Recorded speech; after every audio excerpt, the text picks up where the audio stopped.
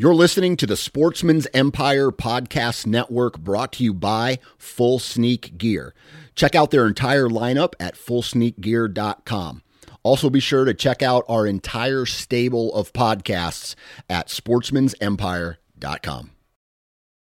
Interstate Batteries offers a wide variety of batteries for your everyday needs. Stop into one of their thousands of retail locations and talk with a battery specialist about batteries for your truck, trail cameras, and even those weird batteries for your rangefinder.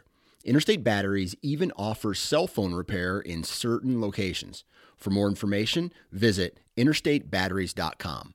Interstate Batteries, outrageously dependable. New from Moultrie Mobile, the Feed Hub offers first-of-its-kind cellular connection and control for nearly any spin cast feeder on the market. When used with the Moultrie Mobile app, you can monitor feed and battery levels, run feeders on demand, receive alerts when feeders are clogged, and remotely adjust feeding times. The Feed Hub is ideal for anyone who maintains feeders. Remove the guesswork and save time by planning feeder maintenance before you drive to your hunting property. For more information, visit moultriemobile.com.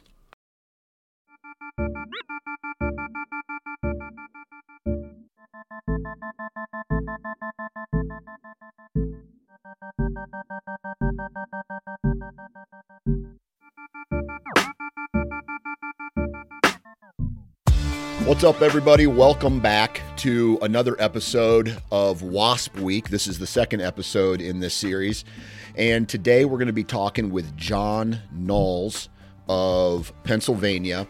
And this is pretty much just a hunter profile podcast, man. We sit down and we BS about deer hunting. We BS about how John grew up in Pennsylvania, in a pretty high populated area, where he hunts, how he hunts, his adventures on private and public, and just a conversation really between two hardcore bow hunters, man. And it all ties in because John knows the guys over at WASP and uses WASP broadheads. We even end out this podcast with a conversation about our arrow setups, and we talk about our favorite broadheads from WASP and things like that. So it's just a really good BS session with a really good guy out of PA who likes to hunt deer with a bow and arrow, like most of us do. So that's what is on the agenda today. What else do I need to talk about, man? I mean, we got a ton of snow here in Iowa, a couple days ago. And it's really cold. And my cell cameras are now, there's still a little bit of rutting activity. Now, it's not going crazy like it was a couple weeks ago. But I will say this, there's still a little bit of rutting activity going on. But now I'm starting to see that slow shift back into bed to food patterns. A lot of deer have moved back into the properties that I have access to. They've gone back to these bedding areas where I'm starting to see, a big number of doe groups. And when I say big number, what I mean is all of the doe groups seem to break up a little bit in the rut, and now I'm starting to see them all come back together. And when I do get a trail camera picture, there's like 3, 4, 5 does in a single picture, right? That wasn't happening, 15, 20 days ago. So these doe groups are coming back together. The food sources are, covered with snow unless they're above ground. And so any standing crops is a big deal right now. Whether it's standing crops or it's food plots or it's any vegetation that's still green above the snow, those are getting hit pretty hard as well. And so as we get later on in the season, and obviously I'm not talking about the guys in the South, but as we get later on into the month of November, December, Iowa has their shotgun season for roughly 2 weeks, 2.5 weeks. Then we get into the late season time frame, and what I'm looking at here is hunting that bed to food pattern again. It's not rocket science. It's pretty much the exact same places that I will be hunting, that I was hunting in the rut. It's just I'm going to be hunting those in the afternoons, catching deer coming to food. And it's going to be probably 30 minutes before last light on a lot of these. I wish it was late season right now. And the reason I say that is because of the snow, because deer are starting to group up, and we have extremely cold temperatures. And that is a win for late season. Like, all of that stuff just gets deer a little on their feet a little bit earlier. They come to the food source. They want to eat, and then they go back to their bed and they just conserve energy all day long. And so that's what they're doing right now. I'm looking forward to hunting the late season this year. My wife might actually be accompanying me, and it's the first year. I think I'm going to bring my bow with me just in case there's an opportunity. But I feel like this is going to be my first year giving muzzleloader hunting a try. And so I'm going to go probably buy a muzzleloader here within the next, couple days, get it sighted in, make sure everything is on, sights on, bullet combination and powder. I've never done that before, so I have a learning curve I have to go deal with on that. And go get something sighted in and try to go after the buck that I hit early season, and complete the circle, as they say. And so I'm really looking forward to this. This episode is obviously brought to you by WASP, but before we get into the rest of the podcast, I do want to go through all of our partners here on the Nine Finger Chronicles. First is Tethered. If you're looking, dude, saddles, I don't care. This is just my opinion. Saddles are better than safety harnesses. So I feel like I would rather be in a saddle, even in a tree stand type of environment. And so it's just another tool, right? It's not necessarily, it's not a safety harness, but what a saddle allows you to do is, let's just say you're in an all-day sit and you're just sick and tired of sitting down or standing straight up. Get a saddle on, and now you can lean. You can take a little pressure off the legs, off the knees, and use your legs in a different way and your back in a different way. And it allows you to be a little bit more active in the stand, and just another option for staying comfortable. Along with that, I did the run and gun saddle setups this year, and I like it. It's definitely way low profile compared to a hang-on stand. There's a place for hang-on stands, and there's a place for saddles in this mobile game. And there's even crossover where I personally like to use both at the same time.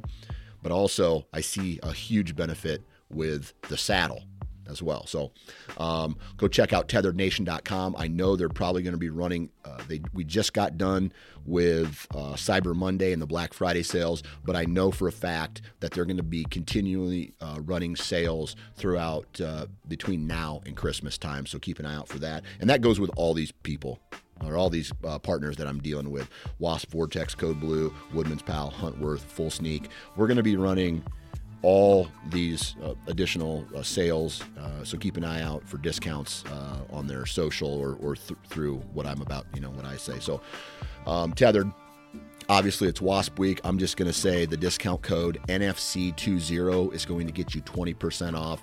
Buy your broadheads now and have them ready for next season. So wasparchery.com. Vortex Optics, man, they're going to be running sales on a lot of their apparel line. They have a really awesome apparel line, and along with some of the best optics in the market. So vortexoptics.com.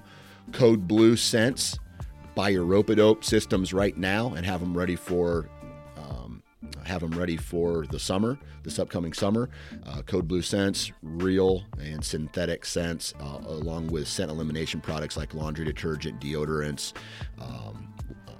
body soaps, all that stuff as well. Sprays. CodeBlueScents.com, discount code NFC20 for 20% off. Woodman's Pal. This product I feel is perfect, not only for the run and gun type guy, but just to have one in your truck if you need to hack a branch, or if you need to hack some bushes, or clear a shooting lane, or clear a place to hang a trail camera so the grass and the weeds aren't in the way. So go check out woodmanspal.com. Read up on the company history. They're made in America. It's just a badass product. It's a tool that you can utilize for all things outdoors. So take a look at the Woodman's Pal. And last but not least, Huntworth. Go to huntworthgear.com. Check out all of their warm, their early season, their mid-season, their late season clothing. Check out their heat boost technology that they have. Read up on that. And then, in my opinion, is after wearing a variety of different brands throughout the years, some of the elite camos, these guys are just as good as the elite brands. Obviously, their price point is lower, which is a benefit to you, but you're still getting a very high quality. But they also, from a layering system, they have everything you need. From a layering system perspective, they definitely compete with the other brands. So with that said, go check out huntworthgear.com. They are also going to be running multiple discount codes and sales between now and Christmas, and even past Christmas, I think. So, and then last but not least, we just got done with a huge Black Friday sale over at Full Sneak Gear, and go check out fullsneakgear.com. My goal is to have 2 more items up on the store within the next week. Or being able to ship out and things like that. And so these make great Christmas presents for a serious hunter, whether it's a dad, a brother, a sister, anybody who likes to hunt. And keep an eye out for the Full Sneak bow hunting crew neck sweatshirt that I will be launching later this week and will be available for pre-order. So keep an eye on fullsneakgear.com. Huge shout out to all of you for continuing to support me. Thank you very much. I really appreciate this, this time of year where you're supposed to be thankful for everything. I'm definitely thankful for all of you guys. I'm thankful for my family. I'm thankful for the ability to bow hunt and continue to do, doing my passion. And so I'm really looking forward to the rest of the season. I'm looking forward to future seasons to come. I'm looking forward to getting my shoulder fixed, because right now it hurts so goddamn bad. There's no way I could pull a bow back right now. And so that's another reason why I'm going to probably do some late season muzzleloader over bow. I got to get that fixed before next season. So I might have a tear. I actually might have a tear in my rotator cuff or whatever they call that. And it actually might be on both shoulders, just from years and years of wear and tear and lifting and football and rugby and wrestling and kickboxing and other martial arts that I've been a part of in the past. Just beat the shit out of my body, basically. And so I need to get that fixed. I need to rehab it properly, because I have one goal in life. I've realized that I want to continue to be a bow hunter as long as I possibly can. And that may mean I need to kind of fall back on other parts of my life. I really like to lift heavy weights. I really like to get to the gym, push some weights around. And maybe that's not what's best for me at this time. And I like lifting heavy and doing good workouts because I also like to eat. So what's happened recently is I've had to quit working out as far as my upper body is concerned, because my shoulder is so screwed up that so I've stopped working out with heavy weights, but I've kept eating like I'm working out hard. So the old belly the last month has gotten a little bit bigger, and I got to check that here, which is a horrible time of year to do that because it's the holiday season and I just eat like a little piggy. So that's it. That's what I've been doing. That's what I'm looking forward to this upcoming late season. I wish the best of luck to each and every one of you. Good vibes, safety harness, you know the deal. Let's get into today's episode, the second episode here in WASP Week. Enjoy. 3, 2, 1. All right, ladies and gentlemen, welcome back to another episode of the Nine Finger Chronicles. Today, I am joined by first-timer John Knowles. John, man, how are we doing? Good, brother. How you doing? I'm doing good, man. Doing good. When is Pennsylvania's opener? It opens this Saturday here on the East Coast. I'm actually in the special regs area. I'm kind of near Philly. So it actually opens up, I think, 2 weeks before the regular season opens up. Okay. All right. And okay, so you live in Pennsylvania. What part of Pennsylvania? I'm on the East Coast. I'm probably like 20 minutes from Jersey. Okay. All right. I actually used to go out to King of Prussia Yep. out there. The the company that I worked for here in Iowa had a sister company in King of Prussia or Persia or whatever however they pronounce it, and so I liked coming out there because then we'd go into Philly and we would go get we'd do the cheesesteak thing, and then we would go check out the Liberty Bell and all the history in Philly. Man, it's a it's a cool town, but rough at the same time. Oh, yeah, I've been there quite a few times. Earlier in life, I ran equipment. We did some jobs in Philly, and it's tough running equipment when there's big bucks walking through neighborhoods and everything. Like, I was like, wow. I have friends that hunt Philly every year, and I mean, dude, they kill some giants in like people's yard, like Seek One type stuff. And Yeah, it's awesome. yeah. I ended up driving through Valley Forge and Yep. up in that area, and that's protected. No one can hunt. And two things I noticed is there were so many deer there, and all of the vegetation except for the grass from about 6 foot and down was gone. Like the deer ate all of it.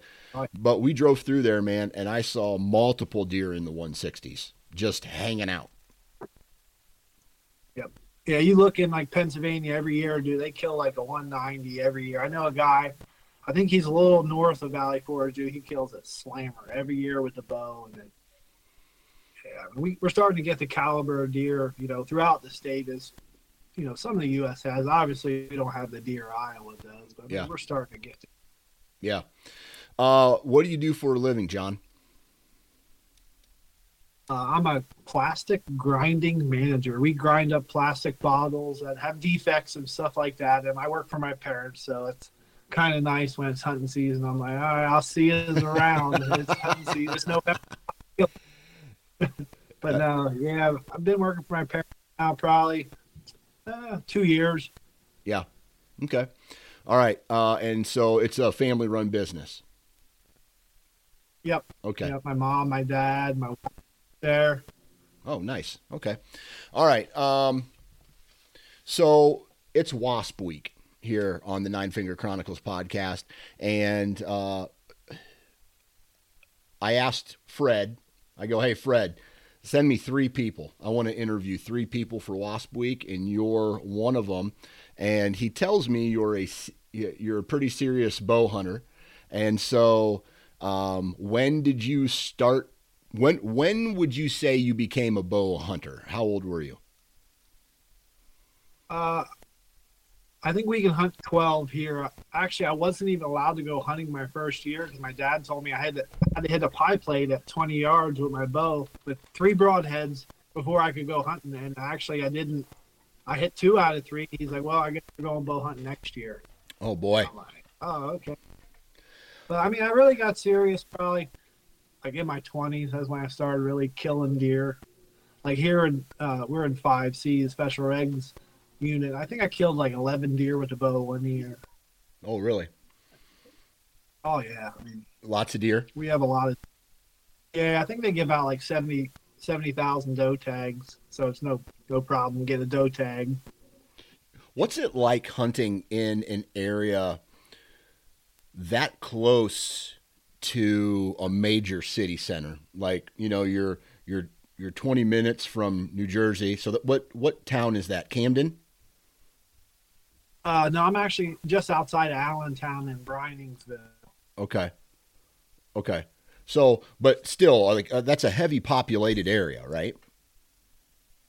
Oh yeah, like we have a couple warehouses in the Allentown area, and dude, there's deer that live right in industrial parks, like giant. You drive Yeah. down through and you see telephone full size rubs.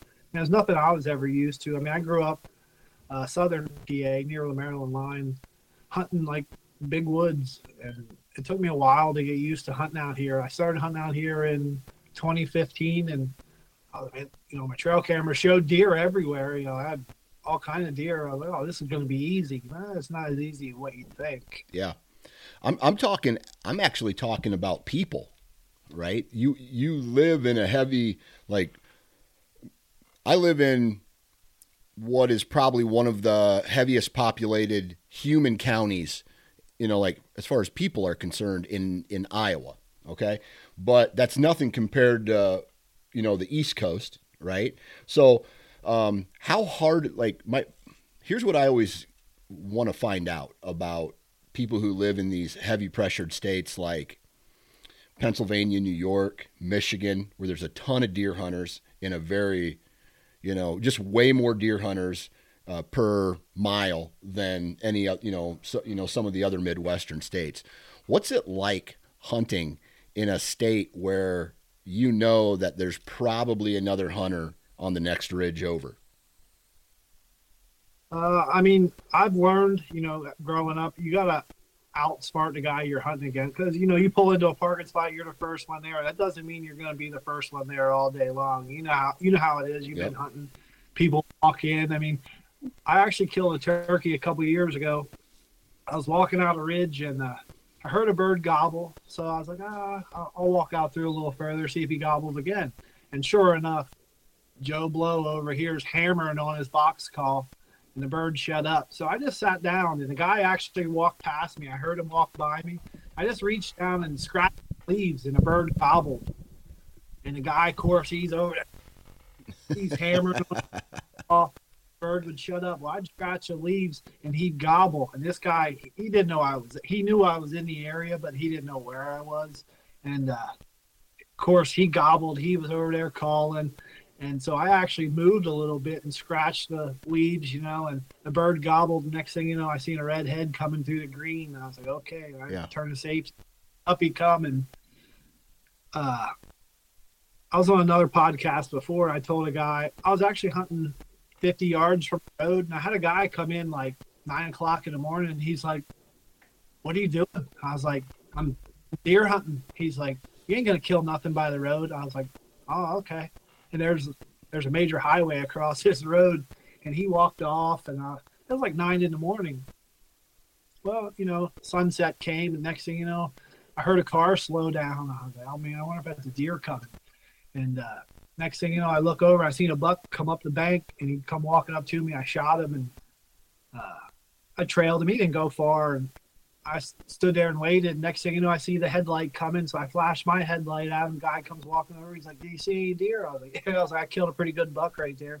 He's like, Jesus Christ, you're sitting right next to the road. Like, ow.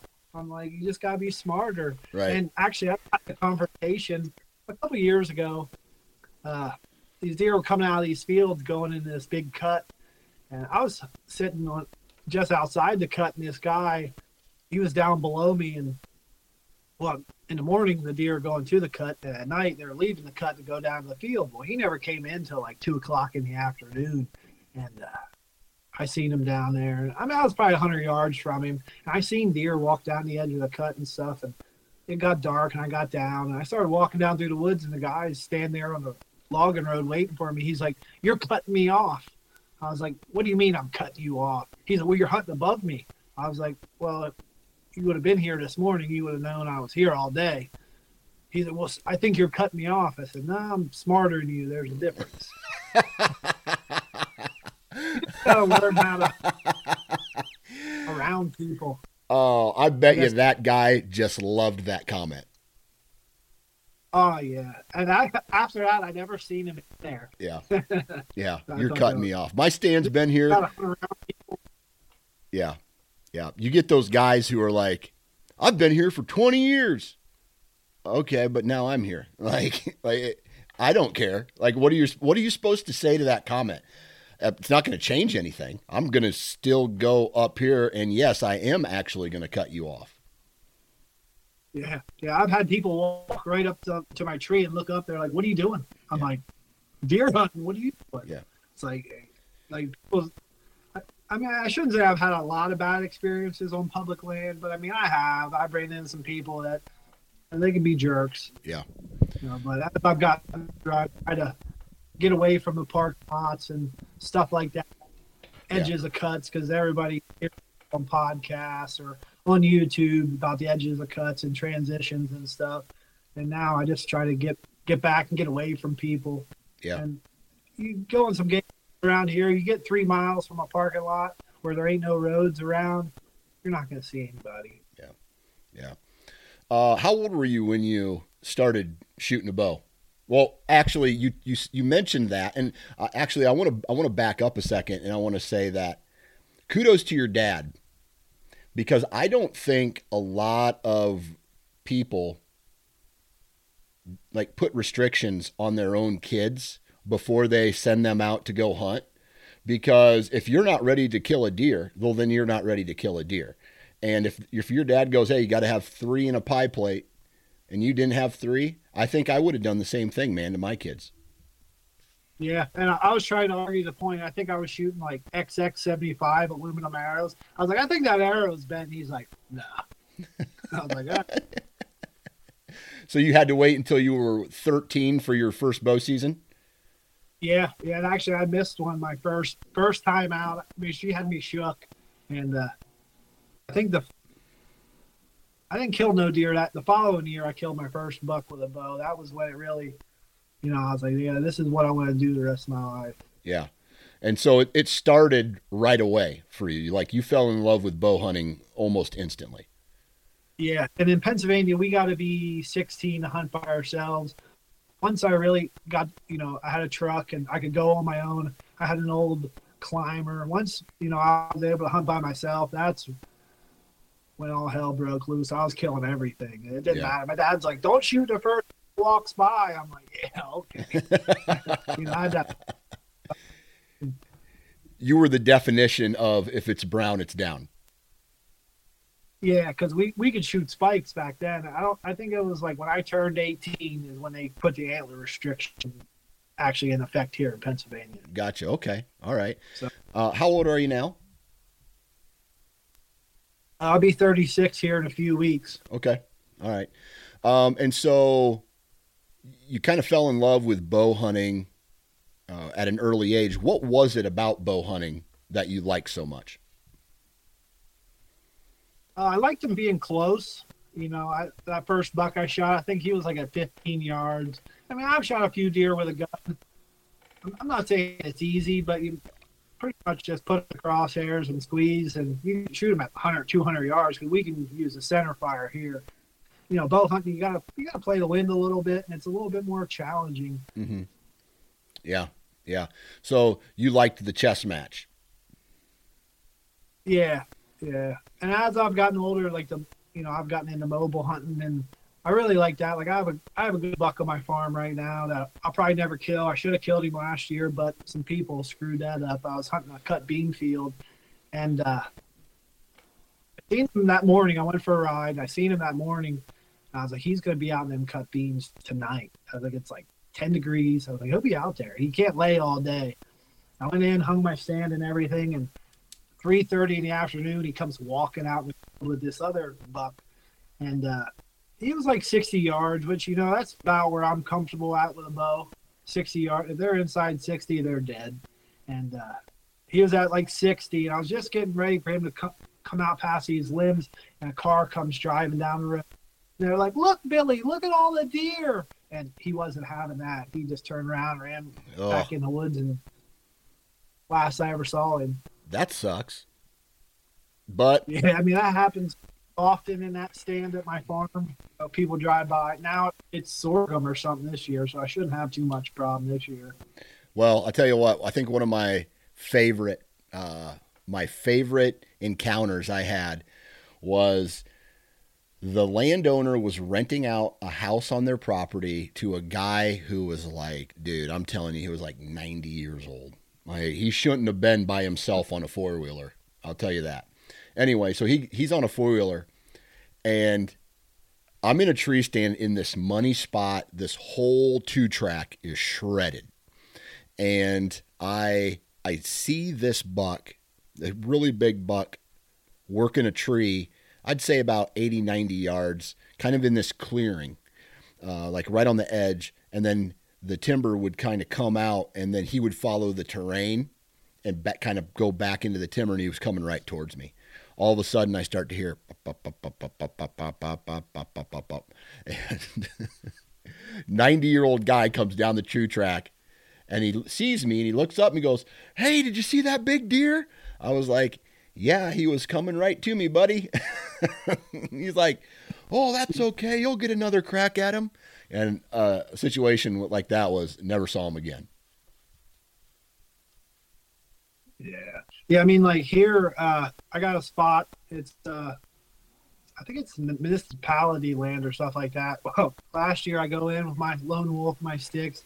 I climb up this tree. I was kind of looking on Spartan Forge, where I was at and stuff. And I was like, I should be far enough away from the houses, So I get up like 2-6 high. It's cracking daylight. Next thing you know, like I see my house light turn on. I was like, yeah, I'm a little closer than what I thought. And like there's kids out in the yard playing and stuff like that. And here comes this doe. I'm like, man, should I shoot this thing? I was like, no, my luck, gonna run up in that yard and die in front of them kids or something, and they'll be traumatized. But I got a couple. I tell you what, you got to do it. Yeah, I got a stand. I don't hunt it as much anymore because the big deer seem to not be on that side of the farm anymore. They're deeper in. But for a while there, I was hunting this really good pinch point. It was real close to the house, and on the right wind in the morning from the tree stand, I could smell the coffee pot, like the coffee brewing in the house. And sometimes, depending on what she was cooking for breakfast, I could smell bacon frying in a pan. And I was just like, and so that tells you how close I was to that house. Yeah. Yeah. And like when I first got out here and started hunting this, like kind of city hunting and stuff like that, I was like, well, the deer really, like, who cares about scent? Yeah. I mean, I got to shower and wash my clothes and stuff. I've never worried about the wind. I tell you what, these deer out here will bust you just as quick as a big woods buck will bust you. Yeah. Like these does out here and stuff, they come through. Yeah. So they're and this is so these urban deer, right? Everybody says like they give Seek One, the guys from like Seek One or anybody who hunts city deer a hard time because there's an assumption that these city deer are conditioned to be comfortable around people, but you're saying that that's not necessarily the case. No, I mean, there's some, like around these industrial parks, like them deer, I mean, I wouldn't say they're tame. Like you stop your truck and take pictures, but I'm sure when they're shed hunting, they'd be spreading like cockroaches. But that's just in my experience, hunting around here. Yeah. Okay. So as you were getting into bow hunting then, right, your early years, did you pick, because I know some guys who, I just had a podcast today where a guy was like, dude, I didn't play any sports in high school. All I wanted to do was hunt, right? And then you got the other guys like me who I hunted for a little bit and then sports and the social life took over and I didn't hunt as much until I was out of college. What camp did you fall under? I mean, I played sports when I was younger, but once I could hunt, I mean, I still played baseball and stuff, but like once I really got into turkey hunting, like my junior year, that was when I was like, yeah, I'm not playing baseball or going to work anymore. I was like, turkey season is serious. Or going to work. I loved it. And so was that the case from that point on? Was it just, I mean, going straight into bow hunting mode like the rest of your life? Yeah, pretty much until last year I actually settled down and got married. Okay. But up until that point, it was, I mean, I worked in a steel mill for like 10 years and we worked 2 on, 2 off. So if you played it right, you could use 2 personal days and have a whole week off. So we schedule a week vacation on our short week and then use 2 personal days and you'd have like half the month off. Yeah. And it was just, if there was something to be killed, I was trying. Yeah. That's just a year ago. Yeah. And so now you're married and your life's ruined forever, right? No, she goes hunting. I got her across. She goes, but once it gets cold, she's like, nah, I don't want to go today. I'm like, okay. All right, no worries. I don't pressure her to go. Yeah, yeah. All right. Let's talk about strategy for a little bit. It sounds to me like you've always hunted in an area where there was a lot of pressure from other people, right? We talked about that a little bit. But from a strategy standpoint, did you have any like big aha moments, in your early, your late teens, early 20s, or any failure turn to success moments that you had to go through, but at that back end it made you a better bow hunter? Uh, like once I was old enough to hunt by myself, I started like really honing in on scrapes. Like I remember seeing them with my dad and stuff, and uh, I remember when they came out with trail cameras. Probably they might have had them then, but yeah, I really started focusing on scrapes, and I'd piss in the scrape. Actually, one of the first hunts by myself, I went up this creek and I was following this deer run, and next thing I come to a pretty good opening, and there was a scrape there. And I remember my dad tied string on the end of my stabilizer, so if you held your bow, it'd kind of tell you kind of which way the wind was blowing. I come up to this scrape, and I was like, huh. I'm looking around. I got this big climber on my back. I was like, well, there's a blowdown. I was like, I could sit in there, and watch this scrape, see if anything comes to it. And actually, a buck came to it that night, and I killed him. I thought that was pretty sweet. So I wouldn't say I really hunt scrapes a whole lot. yeah. So was that like a aha moment from the standpoint of how deer you sign, or more like the wind direction and where you should set up based off the wind? More of the wind direction, Yeah. Okay. I'd And say. and then did that have an impact on your strategy moving forward? Yeah, I mean, I kind of watch the wind now, but I more or less hunt. Yeah. I try to put myself in a position where I'm downwind, but if not, I mean, I've had bucks come right downwind and act like they never knew I was there, walk right down the same trail, never caught my ground scent, nothing. Yeah. Do you have a favorite I guess first off, break down the terrain that you hunt. Are we talking like a timber ag mix? Are we talking big woods? What's the scenario that you're dealing with out there? It's mostly ag. A lot of like my parents have 50 acres, and I think 39 of it's fields. So kind of hard to hunt that in the morning, but there is some mountains around here, like 20 minutes Yeah. And away north. are you hunting majority public land then at that point, and then sprinkle in that property?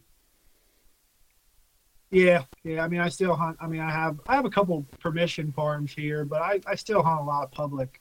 I Yeah. still enjoy it. Yeah. And that's more or less like the timber ag mix. Yeah, Okay. yeah. Do you have a favorite location, or like a bedding area, like downwind of bedding, or in a pinch point, or staging area, or something like that? Do you have a go to or a favorite type of feature that you prefer to hunt? Yeah. I like to hunt like a pinch or like a transition from bedding to food. Or there's like a fence gap there at my parents between the two fields. Yeah. There's like a little enough for a combine or something to get through there. I hunt there a lot, and I've killed a lot of buck right there just in a little fence gap. Yeah. Yeah. Yeah. Because like out here, like we don't have a lot of trees. We have like a lot of brush, and they have like these real long thorns on them. Oh And yeah. I don't know what I've had them stuck in me a couple times. And, Yeah. Okay.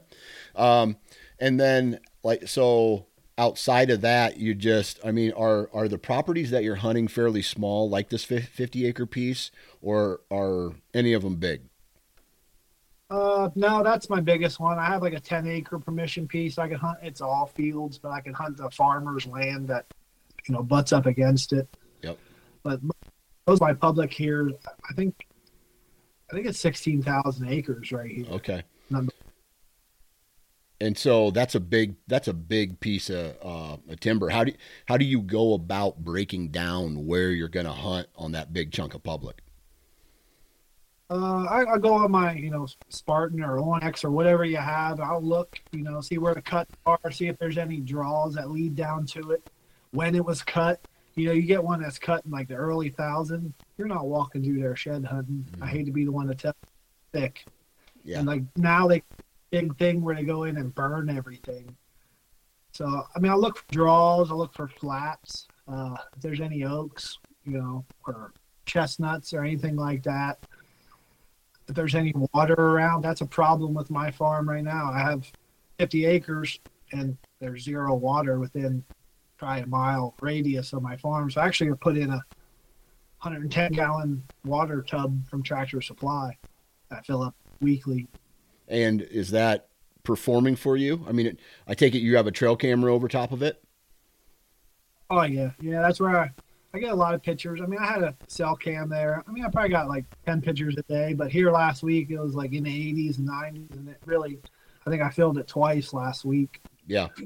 And is that feature something that you are going to plan on hunting in the upcoming weeks with it like being early season and having a lack of water?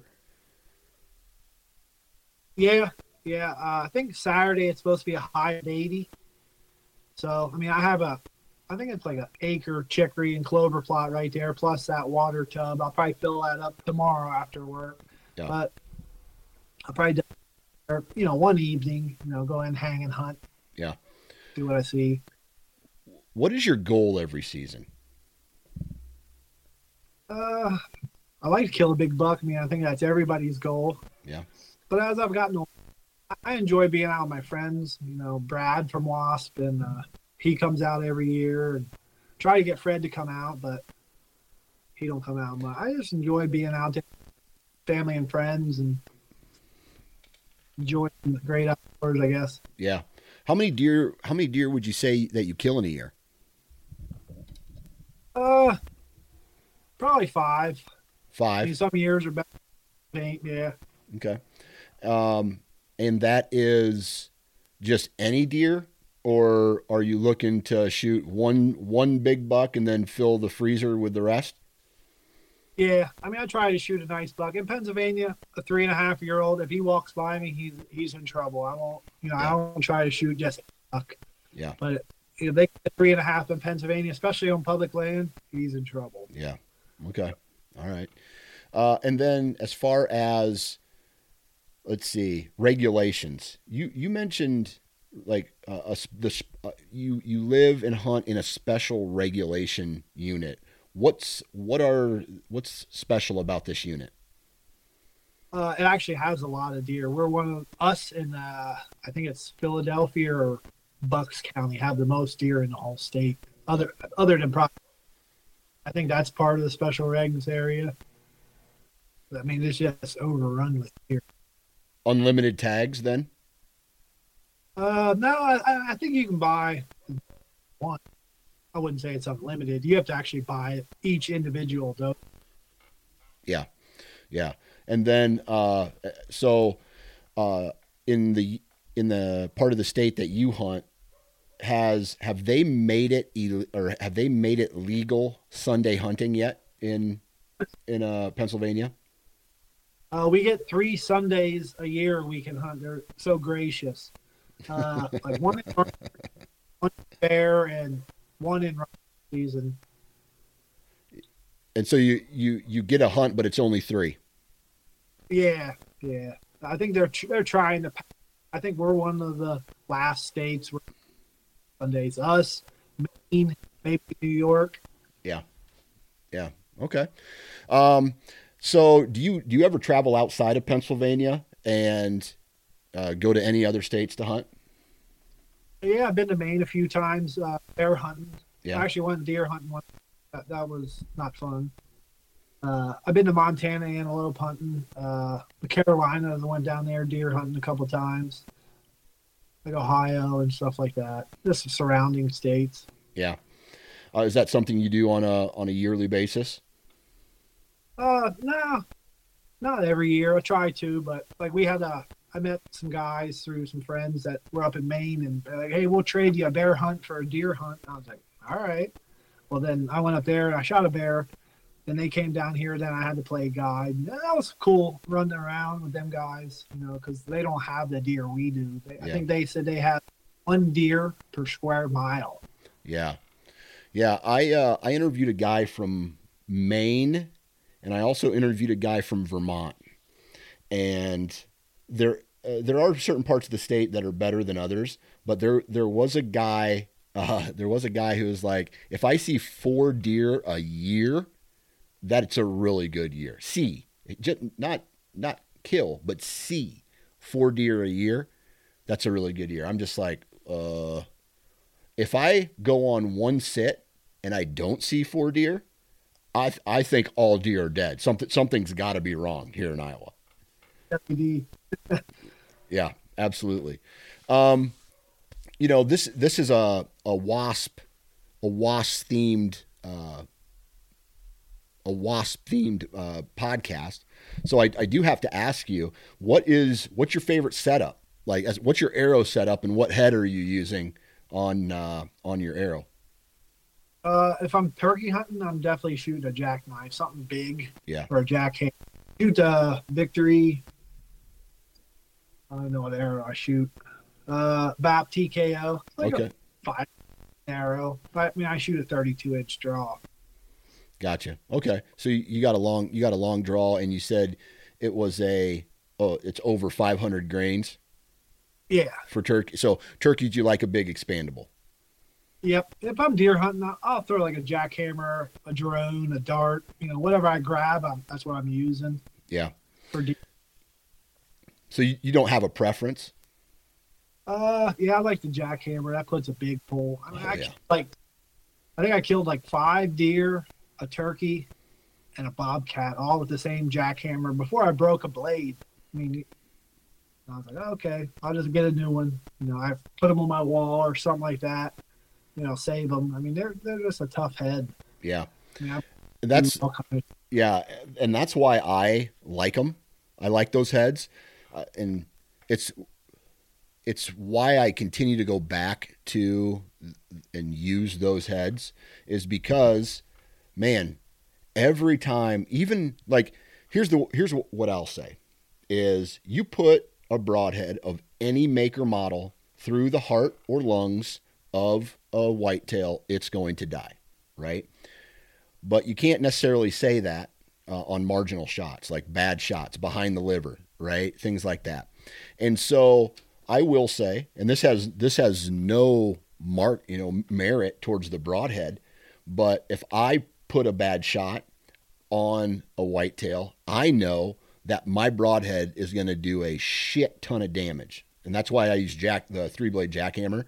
I know it's going to put a big hole in there. I know it's going to be, and if they're not going to die quickly, I know that they're not going to move around. They're going to go somewhere and lay down, and then I'll have an opportunity to find them at a later date or a later time, just like what I did this past year. Yep. And I know like a lot of, I was talking to another guy one time, and he's like, I shot this buck. I hit him like in the last rib. I never found him. He's like, I don't even know what kind of broadhead he was shooting. He's like, but they're junk. I was like, you ever think, maybe it's the Indian, or, it's not the bow. Indian? Yeah. Oh, they're junk. They don't work. I'm telling you, I shot a buck one time through the back legs. Accidental. At full draw, started to touch off, and he jumps over this log just as the bow broke loose. And I seen it, shot him right through the back legs. I was like, you gotta be kidding me. Yeah. And buck went 30 yards and laid down. And I'm like looking at him through my binoculars. I was like, this buck's gonna nod out right here. I was like, how is that even possible? Well, they do that. I cut that femoral artery. Oh, okay. Yeah. I've never killed a deer with shooting them through the femoral artery out in the back. However, I was using a Boss 4-blade in 2018, and it was just a horrible shot, horrible situation. I hit him through the back ham, but because there was no energy loss with the deployment of the broadhead, my fixed blade went all the way through the body and it came out his front armpit. And there's a long story after that, but the penetration that I got with a well-tuned arrow and a very sharp and durable broadhead on front, man, they do some major damage. Oh yeah, this buck I shot right here, I shot him 7 yards, and I shot him right here, and I went back and it stuck in his back leg, and it actually broke. It didn't break the bone, but it penetrated. That trail car tip actually went into the bone. Was that a fixed blade head? Jackknife. That was a jackknife. Holy cow, man! That's yeah. And I tell you what, guys with 24-inch and 25-inch draws right now are just being like, I hate you. I hate you. Yeah. Yeah. And that's the only good thing about having all the speed out of the bow. I mean, I killed my antelope the same exact way. I shot him right here, quartering to me at 65 yards with a dart, and I passed through him. Yeah. Yeah. What do you got planned for the rest of this year? I don't know. I don't think the wife's gonna hunt.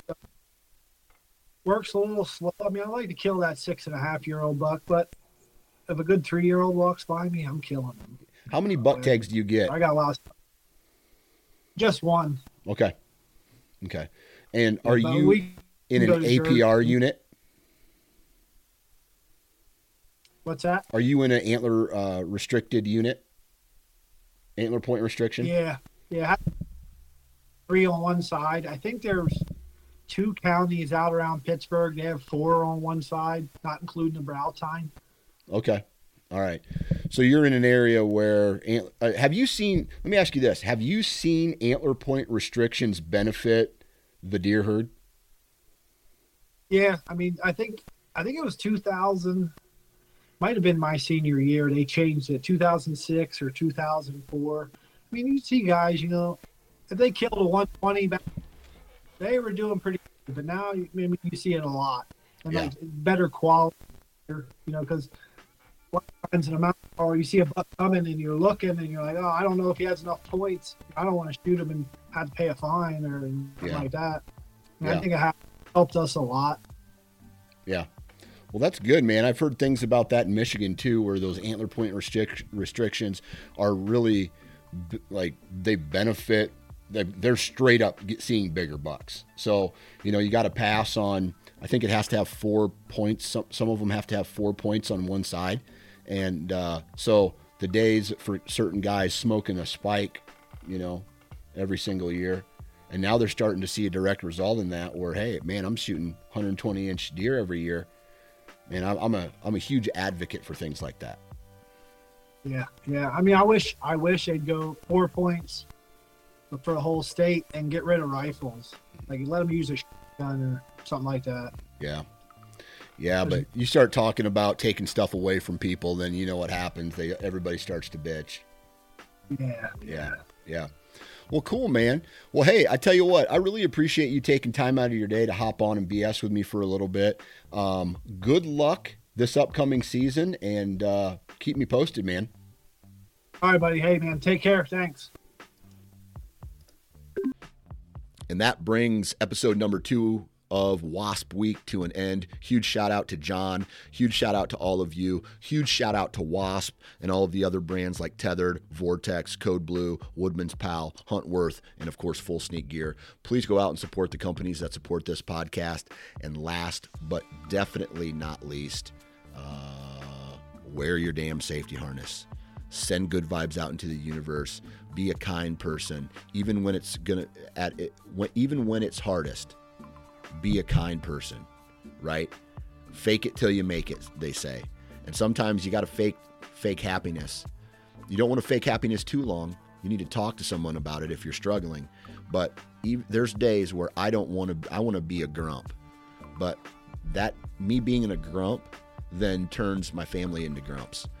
And they see me grumpy. And I don't want to be grumpy in front of them. I want to be happy dad. I want to be good dad. And when I'm happy dad and good dad, even if I'm faking it, that means the rest of my family is happy. And that's really all that I care about. So good vibes in, good vibes out, and we will talk to you next time.